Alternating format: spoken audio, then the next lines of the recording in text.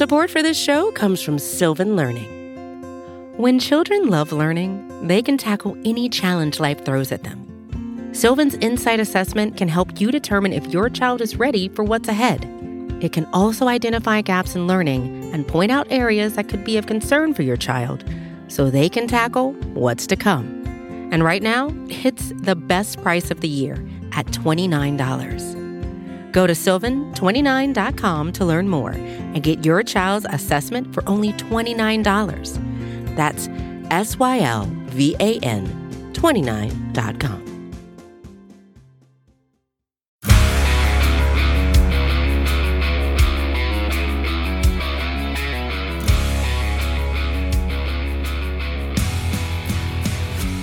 Welcome to the Daily Hammer, your daily news source when it comes to the Atlanta Braves as part of the Battery Power Podcast Network. My name is Sean Coleman. Hope wherever you are and wherever you are listening, you are having a wonderful start to your Tuesday. Of course, you can find the Daily Hammer, the Battery Power Podcast, the Road to Atlanta Podcast, as well as the podcast to be named later, all at batterypower.com, at BatteryPowerSBN, across all forms of social media, free on all podcast platforms. And all you got to do is just hit that subscribe button. Wherever you choose to listen to podcasts, that's where we'll be for free. Just hit that subscribe button and you'll get the latest content when it's available from the Battery Power Podcast Network. My name's Sean Coleman.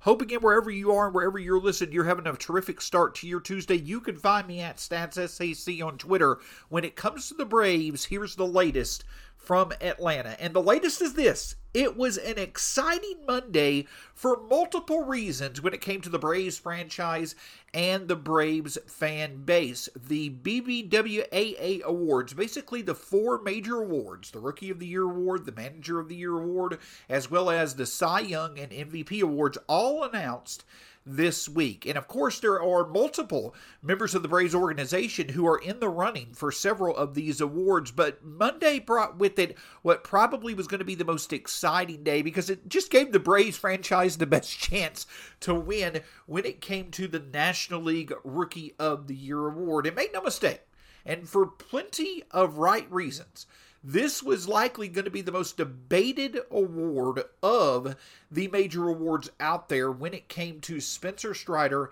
and Michael Harris. There are many outlets each year, each offseason, that will name their Rookie of the Year for both the American and National League, and both Michael Harris and Spencer Strider had received the honor from different outlets over the past few weeks. But when it came to the major Rookie of the Year announcements, it was Michael Harris II that took home the hardware, winning the 2022 National League Rookie of the Year. It was the first time since 2011 that both the first and second place winner in either the American or National League both came from the same team. As Sarah Langs mentioned on Twitter, this is actually the 9th time that teammates have finished first and second in either the American or National League Rookie of the Year voting, but the first time that it happened on a reigning World Series champion. So that's just how special of a season that it was for both Spencer Strider as well as Michael Harris. Of course, in the American League, it was also a closely contested matchup between the Mariners' Julio Rodriguez as well as the Orioles' Adley Rutschman, as Julio Rodriguez was named the 2022 American League Rookie of the Year. And it just highlights how special this rookie class is. As a matter of fact, since 2000, there have been 15 outfielders in Major League Baseball, 15 outfielders who have produced a FWAR of 4 or better in their rookie season. Now, at the top of that list, you've got future Hall of Famers and Mike Trout and Albert Pujols and Aaron Judge, as well as Ichiro Suzuki. But it may not be that known. It may not be that aware to many that actually 9 of the highest FWAR seasons, 3 of the 9 highest FWAR seasons by rookie outfielders since 2000 occurred this year. Julio Rodriguez had the 5th highest FWAR value for any rookie since 2000, or any rookie outfielder. Michael Harris had the 7th highest value, and Stephen Kwan of the Indians had the 9th highest value. This was just an amazing year when it came to production by rookie position players. One of the, I guess you could say not necessarily deepest, but in terms of high impact rookies, and several of them unexpectedly. I don't think anyone coming into this season would have really expected, Stephen Kwan or, Michael Harris to have made the impact that they did, but there were plenty of high level contributors when it comes to rookies in both the American and the National League, and that's what made 2022 so fun to watch when it came to the young talent in baseball. But I don't think anybody's going to deny the fact that both Julio Rodriguez and Michael Harris II were more than deserving of winning the AL and NL Rookie of the Year, just like I don't think anyone would have argued that both Adley Rutschman and Spencer Strider were deserving as well. Two of the more contested Rookie of the Year races in both leagues in the same year that we've seen in recent memory. But the big thing to take away from this is obvious. Yes, Michael Harris II is more than deserving, and it should be celebrated just how special of an impact that he made during his rookie year. I highlighted it, several highlighted it, during the season. Michael Harris just didn't stand out because of because he was producing the way that he did simply because he was a rookie. He stood out because as soon as he made it to the majors, it was clear that he was one of the best two-way center fielders in the game, both in terms of his offensive production and playing center field at a Gold Glove level. There's going to be multiple Gold Gloves in Michael Harris's future. As we've talked about before, it was a surprise that he wasn't a finalist this year. But in terms of his offense, Michael Harris was legitimately one of the most valuable outfielders, one of the most impactful outfielders from the start of August through the middle of September, at a time that the Braves lineup needed it because a few of their other regulars who had been outstanding in the first half of the season kind of fell off. So that's the thing that stands out. That's the thing that also stands out about Spencer Strider. We're not just talking about, Strider in terms of rookie pitchers and Harris in terms of rookie players standing out compared to other rookies in history. We're talking about the fact that for much of the time that they were in the majors this season, both Spencer Strider and Michael Harris were among the best in Major League Baseball. They were among the best Michael Harris was one of the best outfielders. Spencer Strider, one of the best starters in all of baseball. And that's what makes it so special. That not only did we get to see what they offered in 2022, but the fact that we potentially can see this for 7-8 more years of both of these players, playing together. Strider helping to anchor the rotation, and obviously Michael Harris II manning center field. So Monday was more of an opportunity to once again validate just how special the emergence of Michael Harris II and Spencer Strider both were in 2022, and to celebrate the fact that the Braves had them together for so long, thanks to the extensions that both signed during the season. But Monday also brought with it some news that put to rest any speculation that the Braves are not invested in another young talent that they're hoping returns to full health, and if he does, will clearly show the superstar that we all know him to be. Of course, I'm referring to the validation that the Braves are fully committed to Ronald Acuna Jr. being one of the central figures of their core now and into 2023 and beyond. Over the past 2 seasons, it has been absolutely incredible.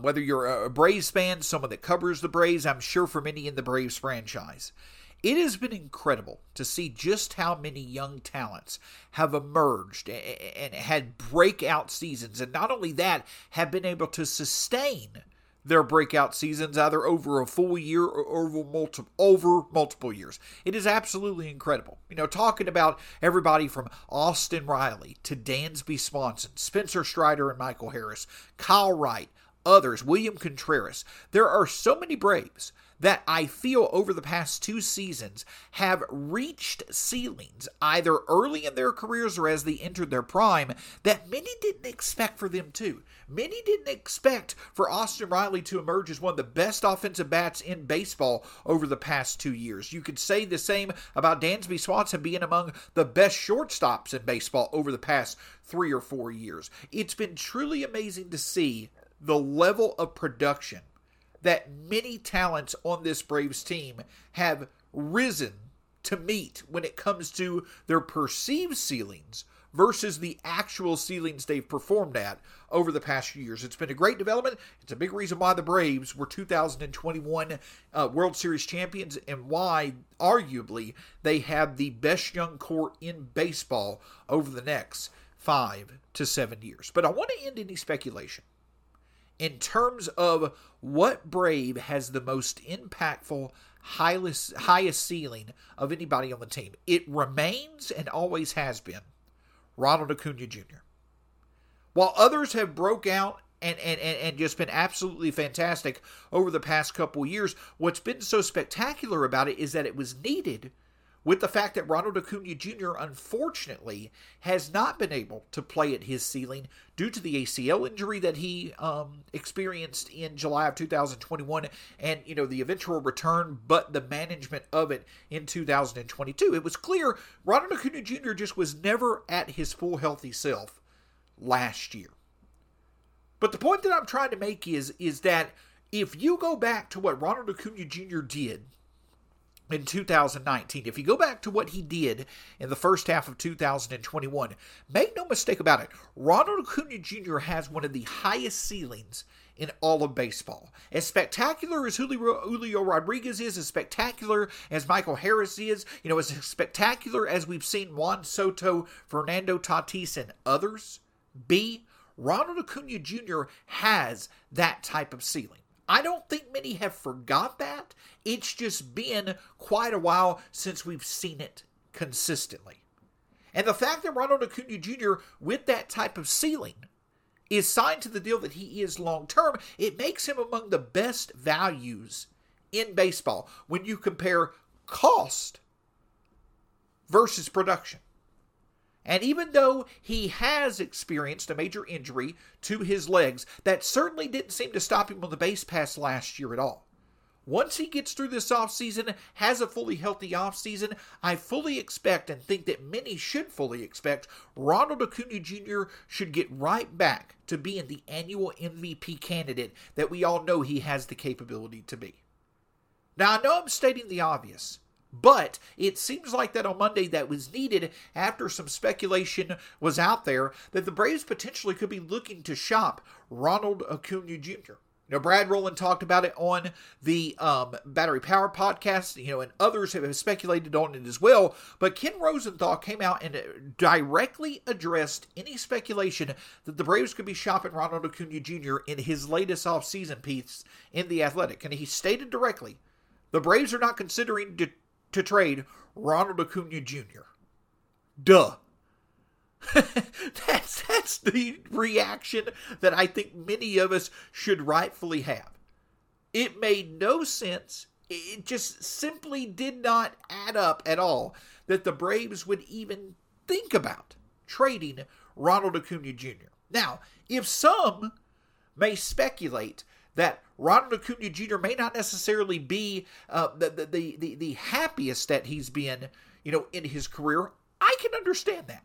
Last year, he was without his best friend in Ozzie Albies. And to be honest, when you really look back at Ronald Acuna Jr. and Ozzie Albies, they've not been able to enjoy a full season together playing with each other since 2019. Both, obviously you had the shortened 2020 season, and both were injured during the 2020 season. Last year, 2021, Ronald Acuna was out half of the season due to his ACL injury. He then comes back and is off and on available at the first half of 2022, and then in mid-June, Ozzie Albies is basically out for the rest of the year. So you've not had two players who clearly enjoy playing with each other, and make no mistake, Ozzie Albies is a huge, huge impact in the clubhouse. And him and Ronald Acuna Jr. are clearly two of the closest friends in baseball. They've not been able to experience playing each other when both are healthy, really, since 2019. And there's a good chance that they're going to be able to do that once again in 2023. So the fact that that's not been there for Ronald Acuna Jr., I think probably has not made things as enjoyable as they were in the past. While also Ronald Acuna Jr. dealing with trying to get back to full health coming off the ACL injury. So sure, I think it's fair to say that Ronald Acuna Jr. has certainly had some of his struggles and his frustrations. But I don't think there's ever been any indication or anything close to valid proof that Ronald Acuna Jr. is not happy with the situation in Atlanta. So any type of speculation or any type of discussion that the Braves could be shopping Ronald Acuna Jr. it likely was just for the sake of content, without, being, based off anything valid. But obviously, with it being the early offseason, obviously with the name Ronald Acuna Jr. having the level of intrigue that it does, Ken Rosenthal went ahead and just put that to bed. So any speculation, any talk that Ronald Acuna Jr. could potentially be traded this offseason, that was sparse. False, whatever you want to call it. And obviously, Ken Rosenthal coming out and stating that, hey, the Braves are not going to trade players that they've clearly invested in long term, makes all the sense in the world. But on to more valid, or on to more, actually we're talking about subjects when it comes to the Braves.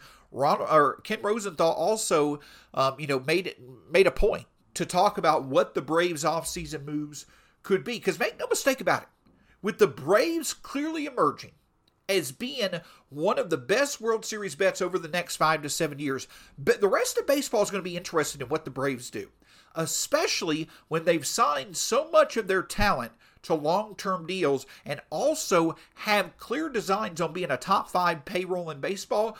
It's clear that the Braves are looking to be a major player each and every offseason. But to that point is the exact reason why Ken Rosenthal made it clear that outside of a potential reunion with Dansby Swanson, there's not much out there as of right now that indicates the Braves are clearly going to be in the market to make a major move on a major talent on a long-term deal. Of course, we're talking about if they don't sign Dansby Swanson, we're talking about the Braves potentially going out and signing Carlos Correa or Trey Turner or, Xander Bogaerts or, perhaps Jacob deGrom. Ken Rosenthal clearly, threw some cold water on that speculation, and he brought up a logical point. He brought up the fact that the Braves have just not ever, under Alex Anthopoulos, made the move to go beyond, $20 to $22 million per year, which is likely going to be the range Dansby Swanson will sign in. They've just never seemed to be a team that operates in the mode of signing players to multiple deals for $30+ million. Now, you would think that with the Braves having signed their young talents that they have, like Austin Riley, Michael Harris, Spencer Strider, and others, over this past year, the reason why they would have done that is potentially to give them flexibility to go out and make major moves. But the version of the major moves that Alex Anthopoulos prefers is not going out and signing a singular talent to a 5+ year deal and $30 to $35 million plus per year. That's just never been how Alex Anthopoulos has operated with the Braves. He kept committed to the Braves' young talent in 17, 18, and 19. He didn't trade it away for a major win-now move because he knew keeping that young talent was going to be the best way to make the Braves competitive long-term.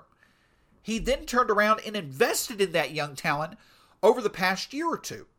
And again, the financial flexibility for the future that comes from all these team-friendly deals, yes, it could leave room for the Braves to go out and sign a Correa or a Turner or, a deGrom potentially.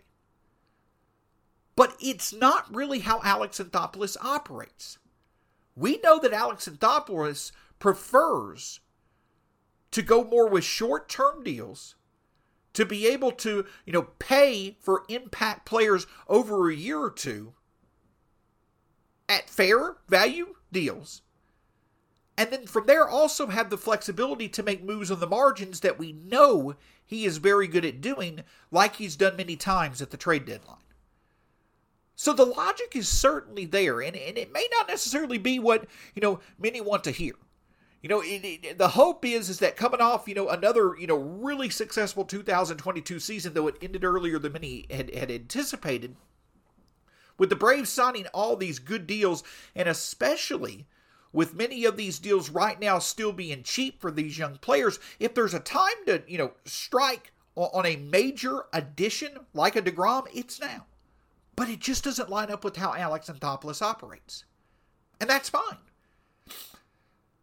That's fine. Though it may seem as if the Braves need to make that type of move, it's hard to question how well Alex Anthopoulos has done things the way that he does it up until this point. Obviously leading to the 2021 World Series, and again, the Braves having one of the best young cores in baseball moving forward. So again, the byproduct of all these, extensions for young players, the byproduct of future payroll flexibility, it's more for the Braves to year in and year out, on a year-by-year basis, it's more allowing for them to have flexibility to make significant short-term additions than it is for them to add major payroll over a long period of time. And while that may not necessarily lead to the most exciting outlook for this offseason, it does allow for the Braves to operate in the way that they have seen return the best results for them. And again, it's hard to really doubt how the Braves are operating with how successful they've been so far. Now, with that being said, at the end of the day, as we've discussed before on the Daily Hammer, as many have discussed before, it's always been sensible that the most likely outcome for the Braves at their shortstop position is to just simply re-sign Dansby Swanson and have the reunion for him. But of course, if we go back a year ago, we thought this same thing about the Braves and Freddie Freeman, and it didn't work out. I think that there is a more likely chance that Dansby Swanson is going to sign long-term with the Braves than there was with Freeman.